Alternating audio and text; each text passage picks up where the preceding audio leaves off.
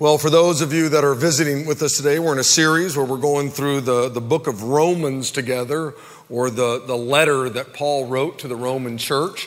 And so if you have your Bibles, you can open them up to Romans chapter 5, okay? Now, if you don't have your Bible here today, maybe you forgot it or something like that, all of the verses are inside your program that we put together for you each week. There's no fill in the blanks. I just give you the point. I just give it to you. That way you can really focus on what I'm sharing. And all the verses will come up on the Jumbotrons, even the Jumbotrons in the venue. And also if you're watching online, they'll come up. But if you don't own a Bible, one of the things that we would enjoy doing is giving you a Bible if you don't have one. And all you have to do is when we're done, go into the altar room, which is right over here. There's an altar room over in the venue, or come down here on Monday if you're watching online or listening on the radio or whatever. And we give away lots of Bibles. And it would just be an honor for Big Valley Grace to put into your hand a copy of the Word of God so that you could read it anytime you wanted to. In the mornings when you wake up and you're having coffee, on your lunch hours, at night before you go to bed, you as an individual or as a couple or family could have your own Bible. One of the things that we do here each weekend is we have what we call a Not Ashamed video. And if you're visiting, as you know, it's a big church and we got all kinds of gatherings, Saturday night, today, over in the venue, next hour here at the venue. And these Not Ashamed videos are a way for us to see maybe a vignette of the life of somebody in our church and how the Lord is working in their life. And they've all been so different and unique, and certainly that's the case here this morning. So look at the Jumbotrons and let's watch this week's Not Ashamed video. I've kind of grown up at Big Valley. I've been there for almost 20 years now. And as I grew up, I was involved in a lot of the ministries at Big Valley. I started to realize that my heart was really gravitating towards global missions. So I began to talk with the Reach team about it, and they decided to send me on a short-term trip to South Africa. And the day I got there, I knew that this was something I loved. And they sent me on another trip to Kenya, and I just kept going to work for some of our missionaries that Big Valley supports. I'm seeing how hard it is to be a missionary, and that there are a lot of very unique things to that kind of a life. And when you are in those positions, you get put on a pedestal, and sometimes you feel like you can't talk about some of the struggles in those positions. And before I knew what was happening, I realized that I wanted to reach out to people in ministry, to people that are missionaries, that are working in the field. And in 2015, I completely came off of the ministry and mission field to come home and start college all over again so that I could get a degree in psychology and do pastoral counseling. I didn't know what to expect when I started coming to MJC. I was nervous. I didn't know if I'd relate to everybody. It's kind of a very different culture than the one I was getting used to. In the past, I have been ridiculed in front of the entire class by professors over my faith, and I was nervous about being real and being myself and living that out in this environment. Faculty members have come to me and said, "Hey, I see something special in you. I'd like to mentor you through school." And as we began that kind of a relationship, they would ask me what's different about me and why have I spent the last couple years in Africa? What have I been doing traveling all over? And at first I was nervous about that because I was afraid to be stereotyped and categorized. I would just tell people at first, "Oh, I just worked for some nonprofits in Africa. I was working in a nonprofit." And after I started saying that, it really bothered me. I was very convicted for about a week that I had not been completely honest about that situation.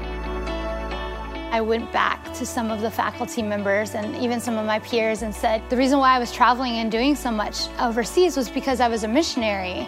It's because of my relationship with Jesus that I choose to go and and to serve other people in that way. And that just really changed the relationship with several of my professors, and they began to really respect me, and I didn't see that coming. And they began to want to spend more time with me, and as we've been learning to just do life alongside each other, they've been asking me some deep questions about stories in Scripture or who Jesus is.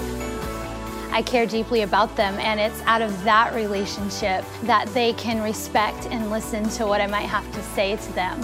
And before I knew what was happening, I realized recently that there's really not always such a thing as a mission field. It's just about being the flesh of Jesus Christ in a world where people desperately need him and need the hope that he offers. And it's been kind of a beautiful lesson to learn, and I'm excited about seeing what the next 4 years of school brings. My name is Elizabeth Netches, and I am not ashamed of the gospel.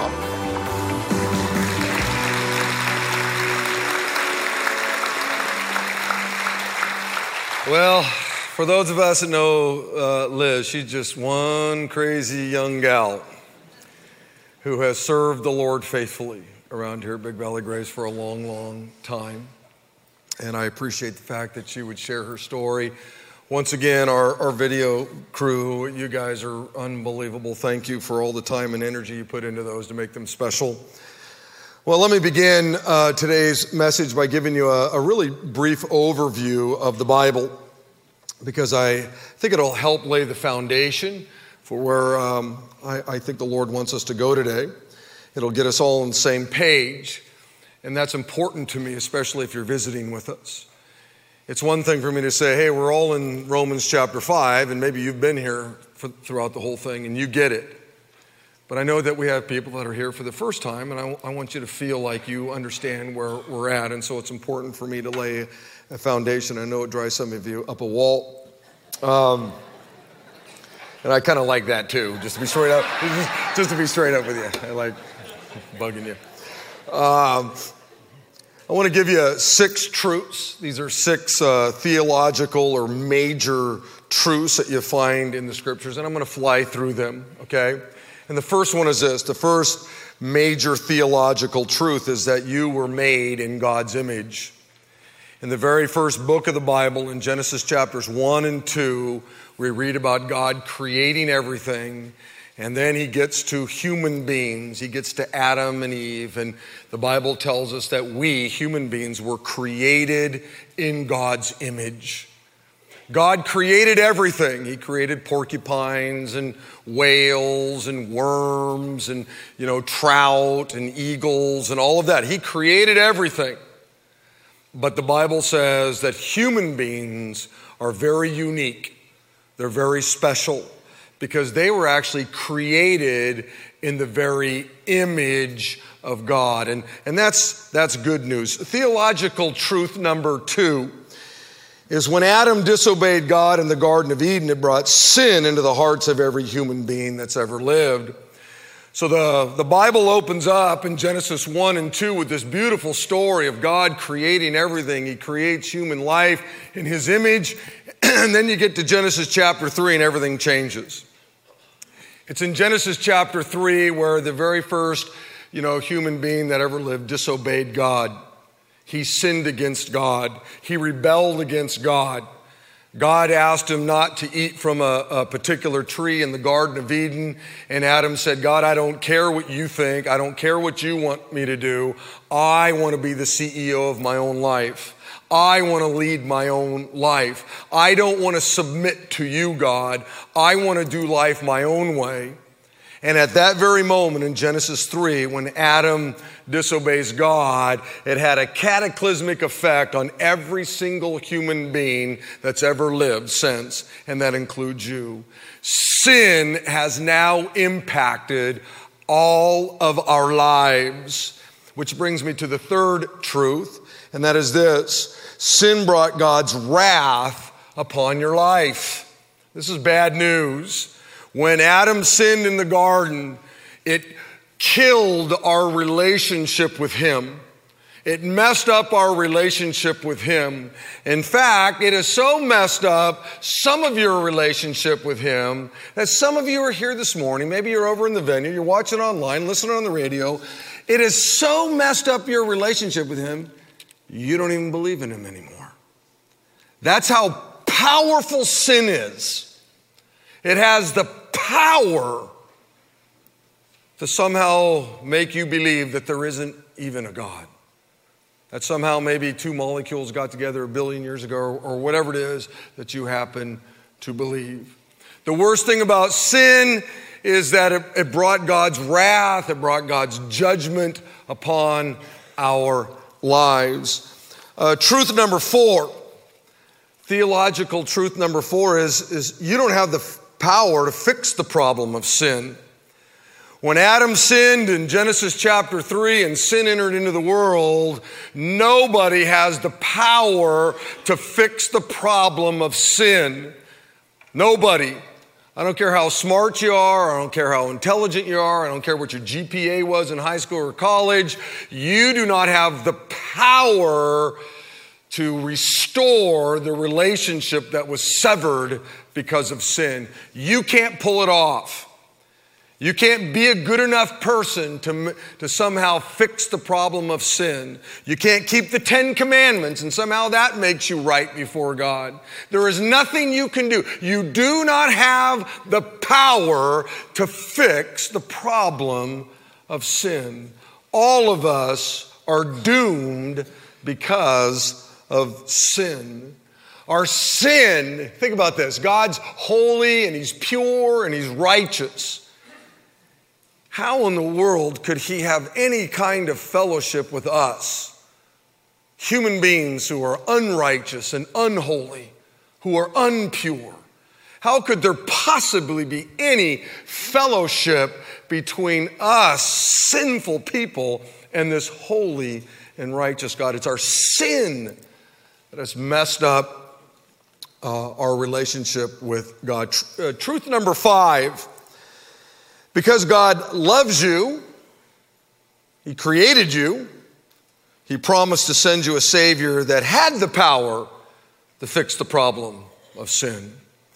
So here we have Genesis 1 and 2, this beautiful story. God creates everything. He creates us in his image. Genesis 3, Adam sins and brought sin into the world. And because we were loved by God, because we were his special creation, from Genesis chapter 3 on is the story of God saying, I love you, I care about you, I will send the Savior. I will send a Messiah. I will send the gospel, the good news.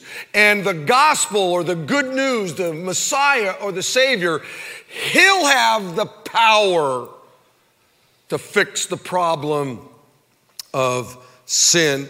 In Romans chapter 1, our very first lesson a couple of months ago says this in verse 1.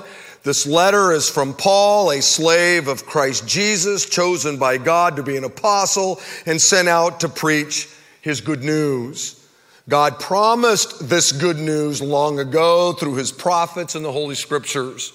What Paul is telling us right there in verse 1 of Romans 1 is that the gospel or the good news wasn't something that, comes onto the scene here in 6 more Sundays. 6 Sundays. We celebrate Christmas. What Paul is telling us there is that the gospel or the good news was promised throughout all of the Old Testament. All of the prophets, Ezekiel, Jeremiah, Isaiah, whoever they were, they all promised that the Messiah was going to come, the Savior was going to come, the good news was going to come, the gospel is going to come. And then in verse 3, Paul says the good news is about his son. In other words, the gospel is about a person, the person of Jesus Christ. He was going to be the one that had the power to fix the problem of sin. Then you get to truth number 6. God's son, Jesus, the gospel, the good news, has come and died and rose again to make everything right between you and God. The Bible says in Romans chapter 3, for God presented Jesus as a sacrifice for sin. People are made right with God. In other words, the power that sin had over a person is done away with when they believe that Jesus sacrificed his life, shedding his blood. Beloved, as great as the miracles are of Jesus, none of his miracles save you. You're not saved because of the miracles of God. We get to read some of the beautiful teachings of Jesus, and they are beautiful, but his teachings don't save you. What saves you is his blood. He had to shed his blood. It's the shedding of the Messiah's blood. It's the shedding of the Savior's blood, the gospel's blood, the good news's blood. That's what saves us. We're made right with God when we believe that Jesus was the Savior, the Messiah, and we invite him into our lives. We surrender our life over to him. We say, God, I can't save myself, and I'm doomed outside of you, and so please, I need your son. I need your son in my life. And at that moment, you're made right with God. Truth number 7, when you surrender your life over to Jesus, when you surrender your life over to the gospel or the good news, he comes and he lives within you. And this is a real major theological truth that every believer needs to know and understand. That at the moment you invite Christ into your life, at the moment you say, God, I don't want to be the CEO of my life anymore. I recognize I'm doomed apart from you. And so I humbly submit myself to you. You come into my life. At that moment, he does that. He comes into your life. The Bible says in 1 Corinthians chapter 6, don't you realize that your body is the temple of the Holy Spirit who lives in you, who was given to you by God? You, Christian, become the very house that God lives in. And he'll never leave you and he'll never forsake you. At the moment you give your life to Christ, the Holy Spirit, the third person of the Holy Trinity, comes into your life. You become the temple of God. When you leave here in a little bit and go enjoy the concert or go have brunch or whatever it is you're going to do, God doesn't stay in this building waiting for you to show up here next Sunday. The Bible says that God doesn't indwell, a building made with man's hands. You, Christian, are the very place that God lives, which is why everything is made right between you and God. It's why God sees you just as if you'd never sinned. It's why you've been justified. Because when the Father now looks down on your life, he no longer sees your sin. He sees his Son who lives in you. If God looks down on your life and he doesn't see his Son in your life, the Savior, the Messiah, the gospel, the good news, you're doomed. Because all he sees is your sin. That's what he sees. And it's your sin that brought the wrath of God upon your life. But if you've accepted Christ, he comes and lives in you, and now the Father looks down and you've been made right with him. Because you have the gospel in your life. Now, as great as this truth is, the fact that you have Christ in you and God now sees you just as if you'd never sinned. There are tons of other truths that the Bible tells us go along with a relationship with Jesus. And this gets us into our message today.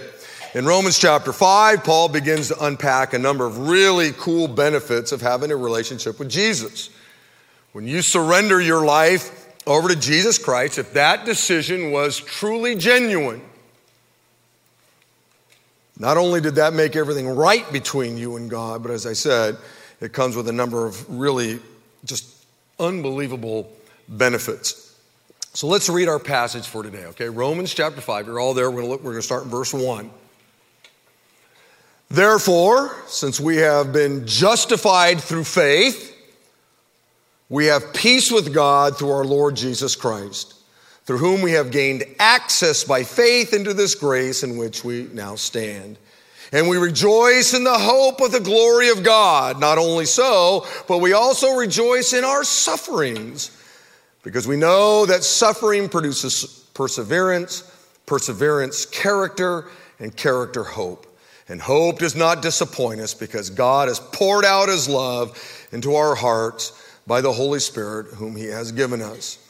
You see, at just the right time when we were still powerless, Christ died for the ungodly. Very rarely will anyone die for a righteous man, though for a good man someone might possibly dare die. But God demonstrated his own love for us in this: while we were still sinners, Christ died for us. Since we have now been justified by his blood, how much more shall we be saved from God's wrath through him? For if when we were God's enemies, we were reconciled to him through the death of his Son, how much more, having been reconciled, shall we be saved through his life? Now, I talked last weekend about 3 of these great benefits, really only 2 of them, and just want to remind you of them. And I know you're looking at your note sheets and you're probably going, man, how's he going to get through all this? I'm not. That's why I just give you the answers. That way you can go home and you can look at it for yourself, but we'll get through enough of it, okay? Last week I shared with you, because of your relationship with Jesus, you have peace with God. We find that in verse 1. Therefore, since we have been justified, we've been made right with God, guess what? We now have peace with God. That's one of the great benefits. If there's one person you don't want to be at war with, it's God. And if you don't know the Lord as your Savior, you may not understand it. You may not realize this, but the Bible says you're at war with him. And it's only through a relationship with his Son that peace comes. And let me tell you something. When you know that there's peace between you and God, that just gives you a lot of peace in your life. I wake up in the morning knowing that everything's okay between God and I. There's peace between God and I. Number 2, because of your relationship with Jesus, you have access to God. See, here's the deal. Because of our sin and his holiness and righteousness, God, there just can't be any fellowship. We can't have access to this holy God because of our sin. But once you know Christ as your Savior, and now that you've been justified and peace has come, God says, you know what? You have access to me. You can come to me anytime you want. You can talk to me anytime you want. In fact, you can come boldly to my throne. All throughout the scriptures, God invites his people, you Christian, to come and make supplication. Come and ask for things. You have access to God now. An unbelievable benefit that we now have. Number 3, because of your relationship with Jesus, you have a future in glory. And I didn't really get to cover this much last week. I did a little bit. Verse 2, the last part of verse 2 says, and we rejoice in the hope of the glory of God. And this means a lot of things, this little phrase, and we rejoice in the hope of the glory of God. But one of the main things that it means is that we as believers have the great benefit of knowing that no matter what happens in this life, no matter, how many problems we face or how many trials we go through, we know what the final outcome is going to be. I know what happens to me when I take my final breath. I know I'm going to be with the Lord in glory. I know no matter what happens to me down here, no matter what happens with our new president, no matter what happens, all the chaos going on, I know what happens when I take my last breath. Because of my relationship with Jesus, peace has been made between me and God. God says, Rick, you have access to me. And here's the deal, Rick. When you take your last breath, and you will, it's the one appointment we all keep, right? Death. You have to put it in your day timer. You have to put it in your smartphone. You will take your last breath. And for those of us that know Christ, one of the great benefits is we have the knowledge, the truth that absent from the body, present with the Lord, I know where I'm going to go. It's one of the great benefits of knowing the Lord. It's the great hope that we have. And by the way, without the Word of God, without the Bible, we wouldn't know any of these truths, would we? If God in His grace doesn't give us the Word of God, we wouldn't know about any of these benefits. None of them. And it ought to be a motivating factor for those of you that know Christ to open this book and read this book and study this book and memorize this book, and because it's in here that we find all these great benefits. It's why it's so important for all of you to have the Word of God so that you can read it for yourself and be encouraged by all of the great things that God says about having a relationship with Him. Jesus said this in John chapter 4. Jesus said, don't let your hearts be troubled. Trust in God, trust also in me. In my Father's house are many rooms. If it were not so, I would have told you. He said, I'm going there to prepare a place for you. And if I go and prepare a place for you, I will come back and take you to be with me, that you also may be where I am. Isn't that awesome? We as believers ought to be the most joyful people on the planet, no matter what's happening in our lives. And I'm going to talk more about that in a moment. I know what happens to me when I die. I know where I'm going. Look, at my funeral, I don't know what my family will do. Maybe it'll be an open casket, and you come up, you look in there, and know where I am. I'm not in that box. I want you to rejoice. Hey, he's not there, he's in heaven. I do. I want you to, now some will rejoice because I'm gone, but I want you to rejoice that, woo, he's made it. He's in glory. Now here's the deal. We do a lot of funerals around here. And yeah, they're sad. And we shed a lot of tears. But those tears are different. I'm sad because, man, I'm not going to see my friend until I get to heaven. But we rejoice. They're moments of celebration for believers. I ended last week by sharing this thought right before we received communion. Peace with God, the first benefit, takes care of the past. God no longer holds your sins against you. Access to God takes care of the present. You personally can talk to God at any time, for any reason. And hope of the glory of God takes care of the future. One day, you're going to spend your eternity with God. Now today, we're going to look at two more benefits, okay? Number 4, because of your relationship with Jesus, your problems, the bummers of life, the trials of life, now have a purpose. Look at verse 3. Paul says, not only so, but we also rejoice in our sufferings.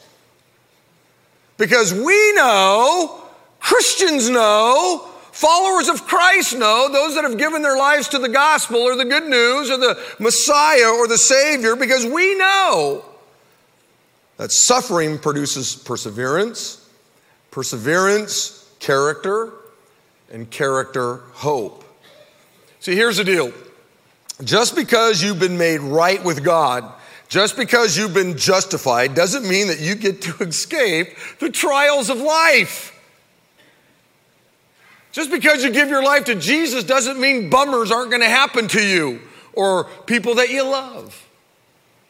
Yeah, everything's been made right with God. Yes, you have peace with God. Yes, you have access to God. Yes, when you die, you get to go to heaven. But you're still going to experience, life. But for the believer, our problems, our trials all have a purpose behind them. For the believer, trials and troubles work for him, not against him. And that's only true for the believer. Now, beloved, I want you to remember this. No amount of suffering, no amount of trials or troubles can separate you from the Lord Jesus Christ. Paul says this in Romans chapter 8.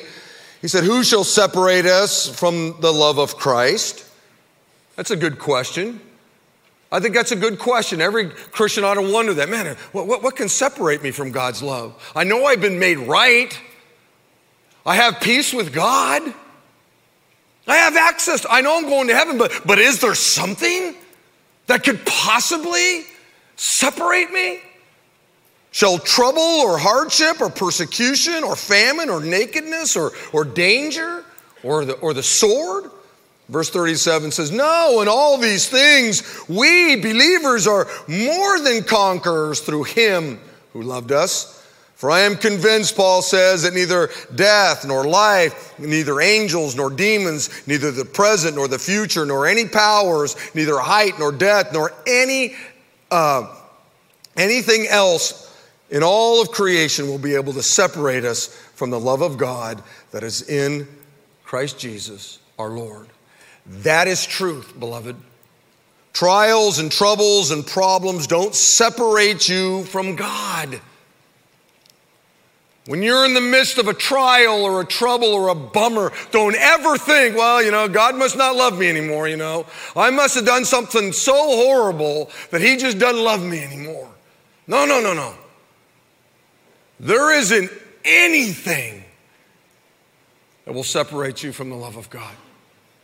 If the decision you made was genuine to invite Christ into your life, nothing can separate you from the love of God. But I do want to at least tell you a couple of reasons why God allows trials and troubles to come into your life. Number one, God uses problems, troubles, trials to expose you. In other words, God uses the troubles of life to help you see how sinful your heart really is. You see, it's easy to live a godly life when everything's good, right? We can easily deceive ourselves into thinking that somehow we've arrived in our spiritual life, that there's really not any area of our lives that we need to work on. I was thinking back to a man that I knew well. Most of you in this room might remember him. He doesn't live in this state anymore. He's a very, very godly man. In fact, I would have said he was like Jesus. I didn't know anybody more like Jesus than this man. And one day, this was a long time ago, we were going to go have lunch down McHenry, and so he picked me up here at the church. And we get in his car, and we make our way, and heading down McHenry. And McHenry was packed full of cars. And we were going to be late. And I could see him getting all rattled. He was just getting all upset, and there was just all kinds of tension and stuff in his life. And if that wasn't bad enough, he rear-ended somebody. And that just sent him over the edge. And I remember sitting there thinking, wow, that guy doesn't look like Jesus anymore. Something like that. I don't know what it was. Well, when we finally got to the restaurant, we got out of the car, and he said, hey, Rick, hold on a second. He said, do you think that Jesus would have responded the way I did? And he knew what the answer was. And he said, wow, I remember this. He said, wow, that really exposed an area in my life I need to work on, didn't it? And I remember thinking, wow, that's the way we're supposed to look at these things. He didn't lose his salvation because he wasn't kind or patient or gentle or whatever it was. God didn't stop loving him. He was still right before God, and he still had peace with God. He still had access to God. He was still going to go to heaven when he died. But this problem, this trial, was now being used in his life to expose an area of his life that he needed to work on. Galatians chapter 5 says this, but the fruit of the Spirit. See, remember I told you when you invited the Lord into your life, you became the house of God. You became the temple of God. All of a sudden, you invite Jesus into your life, and the Bible says that the fruit of the Spirit, the fruit of that moment, him being in you, he says is this, love, joy, peace, patience, kindness, goodness, faithfulness, gentleness, and self-control. That's who moved into the house, Christian. That's the fruit of the Holy Spirit in your life. Let me ask you a question. When you're caught in a traffic jam, what comes out of you? Are you patient? Are you under control? I know that when I'm in a traffic jam, I'm patient. My wife's not here. She won't be here till next hour, so I can say anything I want. She, you know.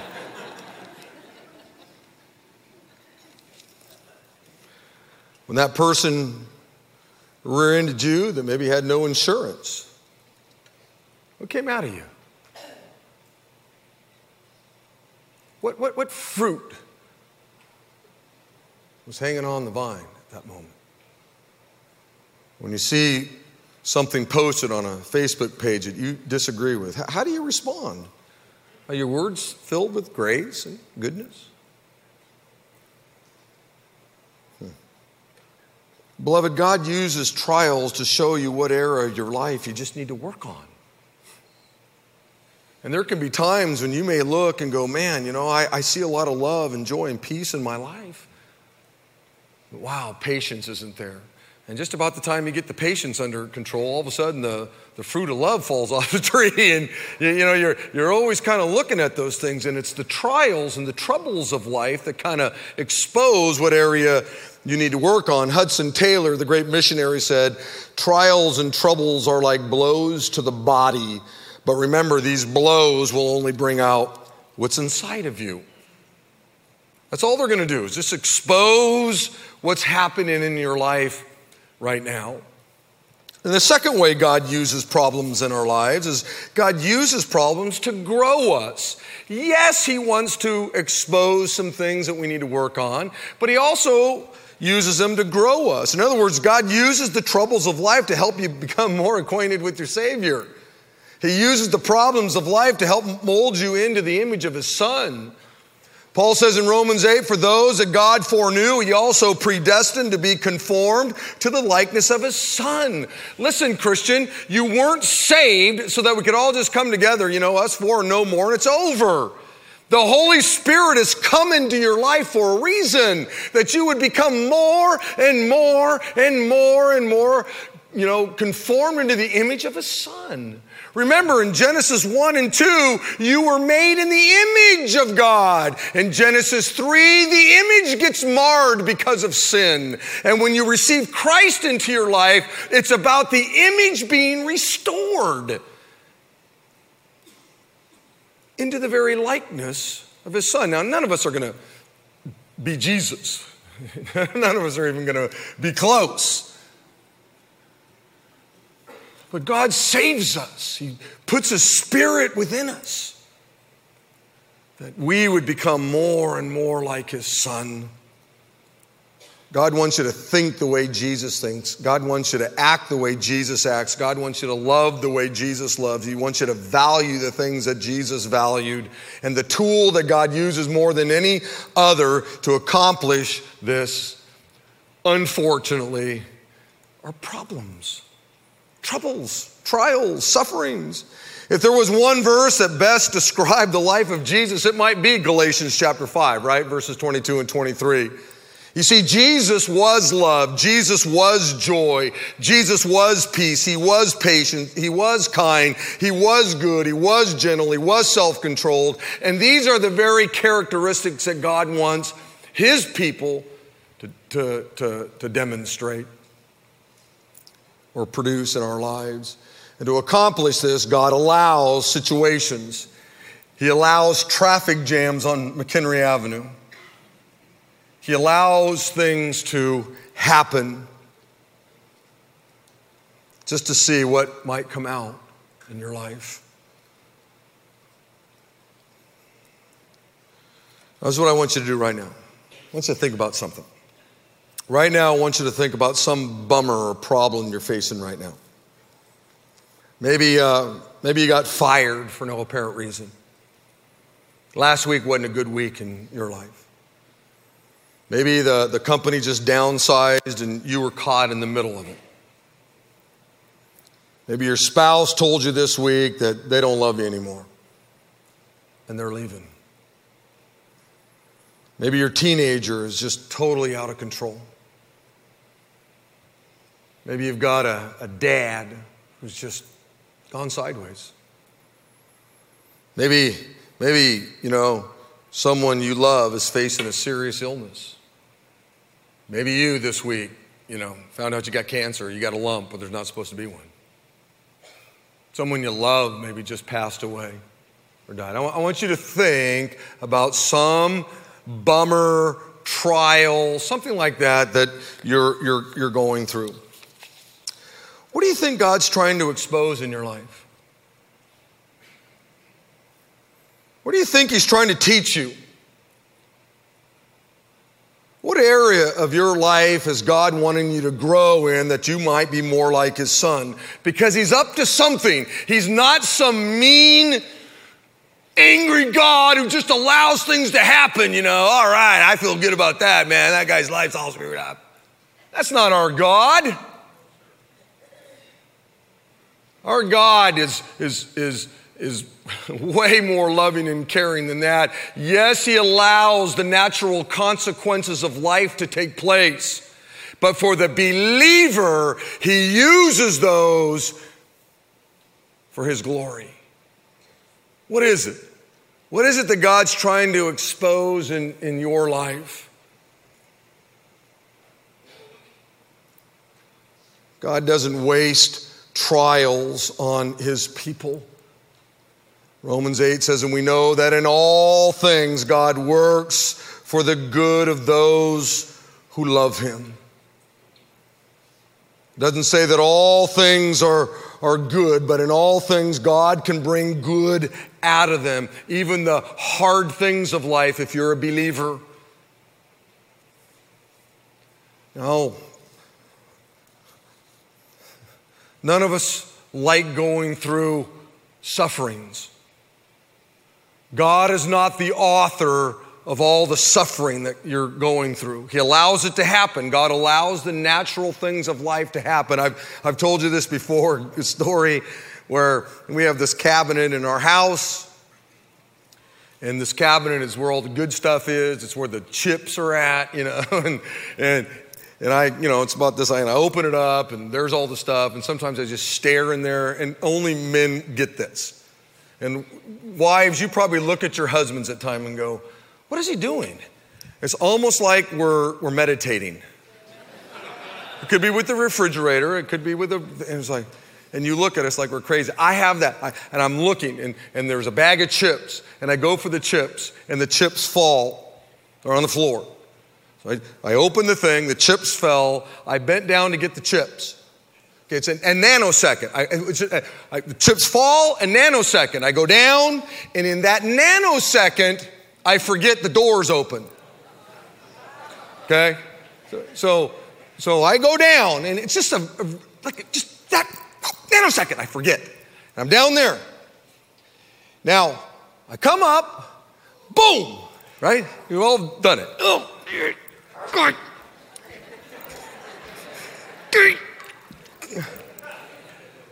Christian, here's the deal. We all want a God that shuts the door, right?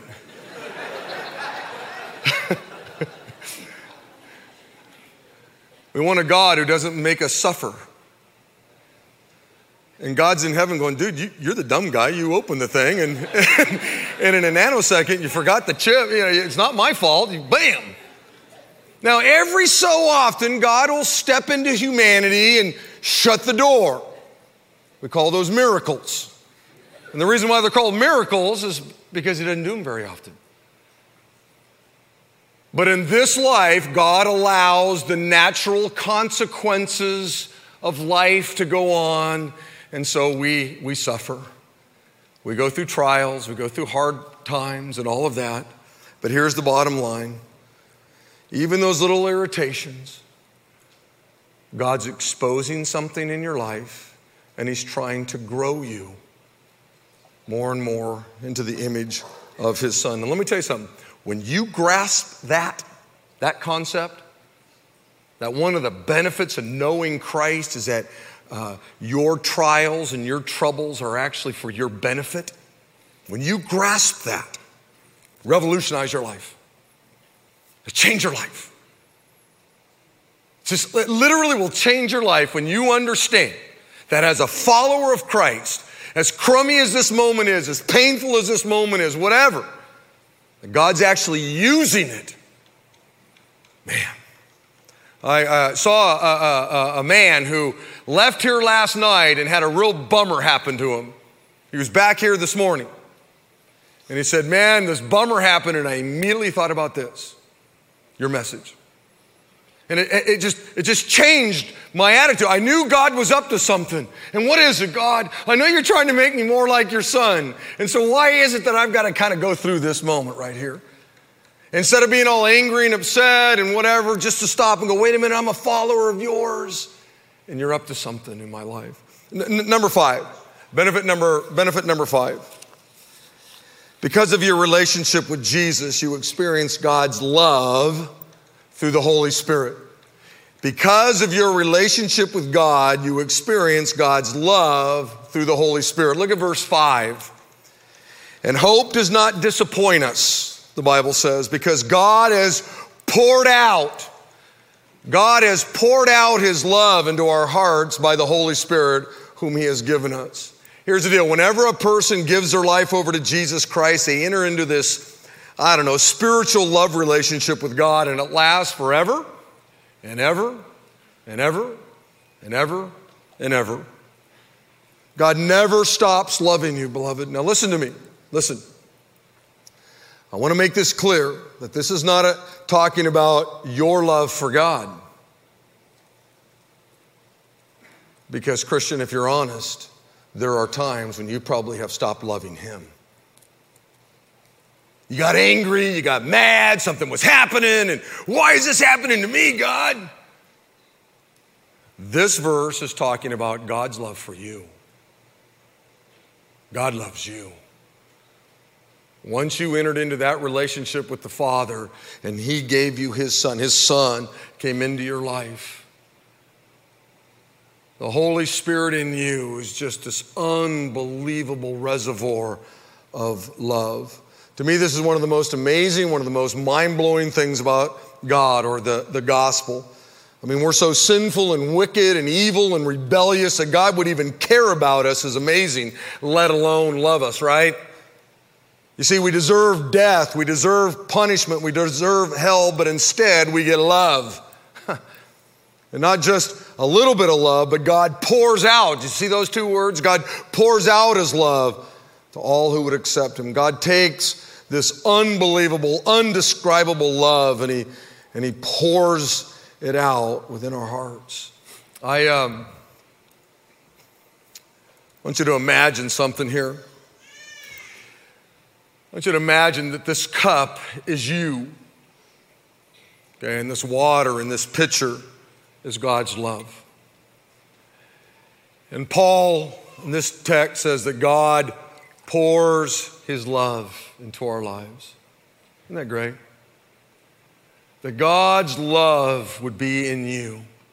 And I'll tell you right now, you know what's interesting is just having a little bit of God's love in your life would be fantastic, wouldn't it?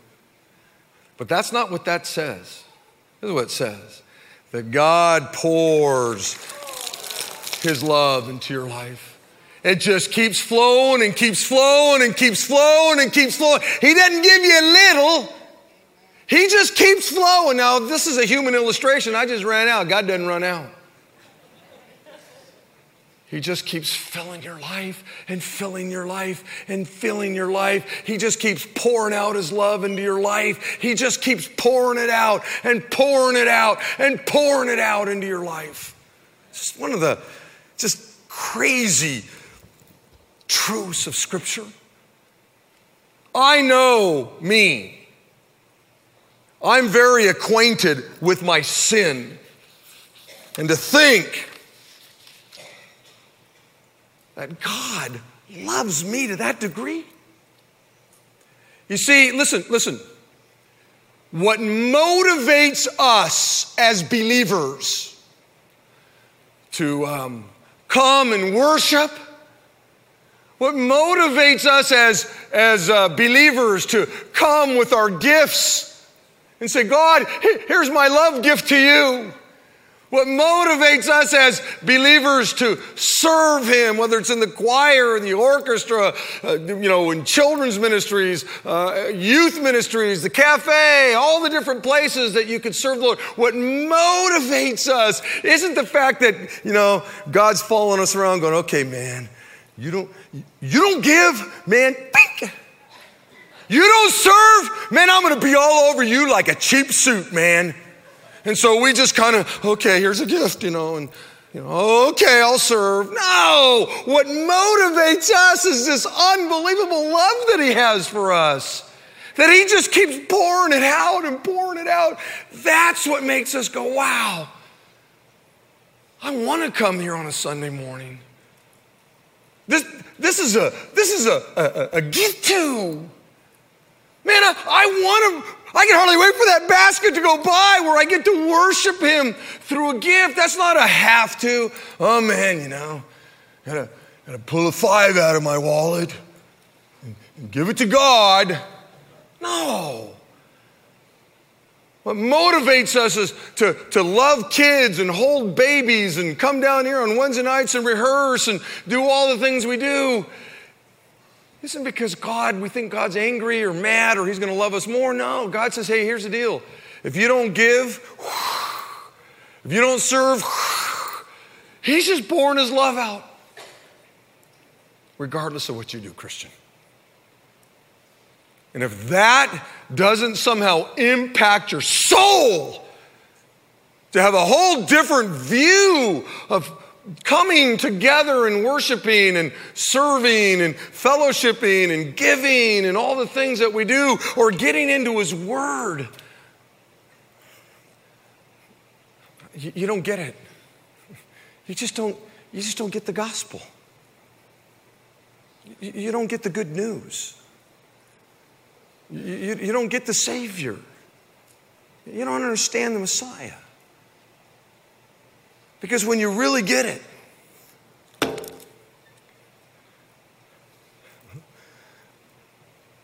you just go, I got to do this. I want to do this. I couldn't imagine not doing it. I couldn't imagine it. Because He's so unbelievably gracious. Don't you have a human in your life who they just love you and they care about you? And when you see them, you want to be with them. You want to help them. You want to do whatever because they're just so gracious. And then you probably have a humanoid in your life they're in your life. And you'll smile when you're around them. Because if you don't, there's trouble, right? So you fake it. So, man, I have to be around that soul. Not I get to be around that soul. And when you start to look at some of these great truths that are found here in Romans chapter 5, and Lord willing, there's more next week we're going to look at. It just keeps getting better. Romans 5 is unbelievable. And by the way, the whole vibe in church, remember the first 3 chapters? Yeah. It was all about sin. People were leaving like this. Oh, man. I was glad to be at church, That was fantastic. It was crummy. I had to get through that, though, because the Bible talks about how crummy sin is. And then, Paul turns the corner and he begins to talk about Christ, the good news. And now all of a sudden, the whole vibe in here has changed the last few weeks, hasn't it? It's like, wow, this is fantastic. I love church. I love this whole thing. Yeah. Because of the good news. Without any good news, we got nothing to celebrate. And so people over in the venue wanted to stand. Everybody in here stand.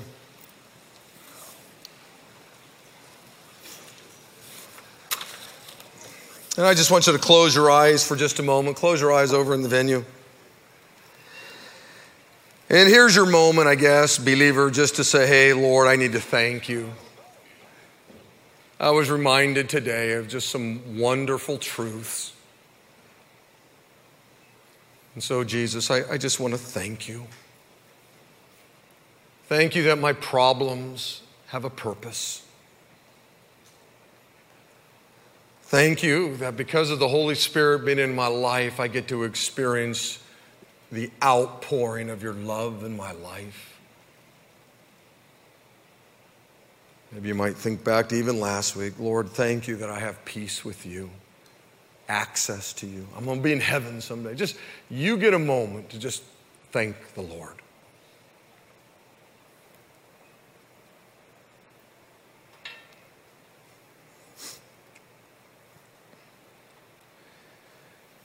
And while your eyes are closed, if you're here and this morning somehow the Lord opened your eyes to the truth of the gospel, the beauty of the gospel, and you've never given your life to Christ, but today God opened your eyes and it was the Lord. He did it. And you want to enter into this unbelievable relationship with Jesus Christ. All you have to do is go into the altar room. Our elders and pastors and spiritual leaders of our church are in there, and they'd love to rejoice with you, pray with you. And you could walk out of here today a different soul. You could walk out of here today knowing that these benefits that I talked about would be true in your life today. There's also, you could do that over in the venue also. Lord, thank you, God, for our time today. I enjoyed the quartet. I enjoyed the choir. Lord, thank you for all of the vets that are here. And may we all be able to find one or two or six of them and say thank you to them as they walk around our facility today. Lord, I'm grateful, God, for your word, because without it, there's no reason to come. We don't know any of this. We don't know anything about you, basically. So thank you, God, for giving us the word. May we enjoy knowing that a relationship with you comes with just some sweet, sweet bennies. Thanks, Jesus. May those in prime time have a great time as they enjoy the concert over there. And I pray this in your name, and all of God's people said, amen. Hey, Lord bless you. Okay, live for Christ.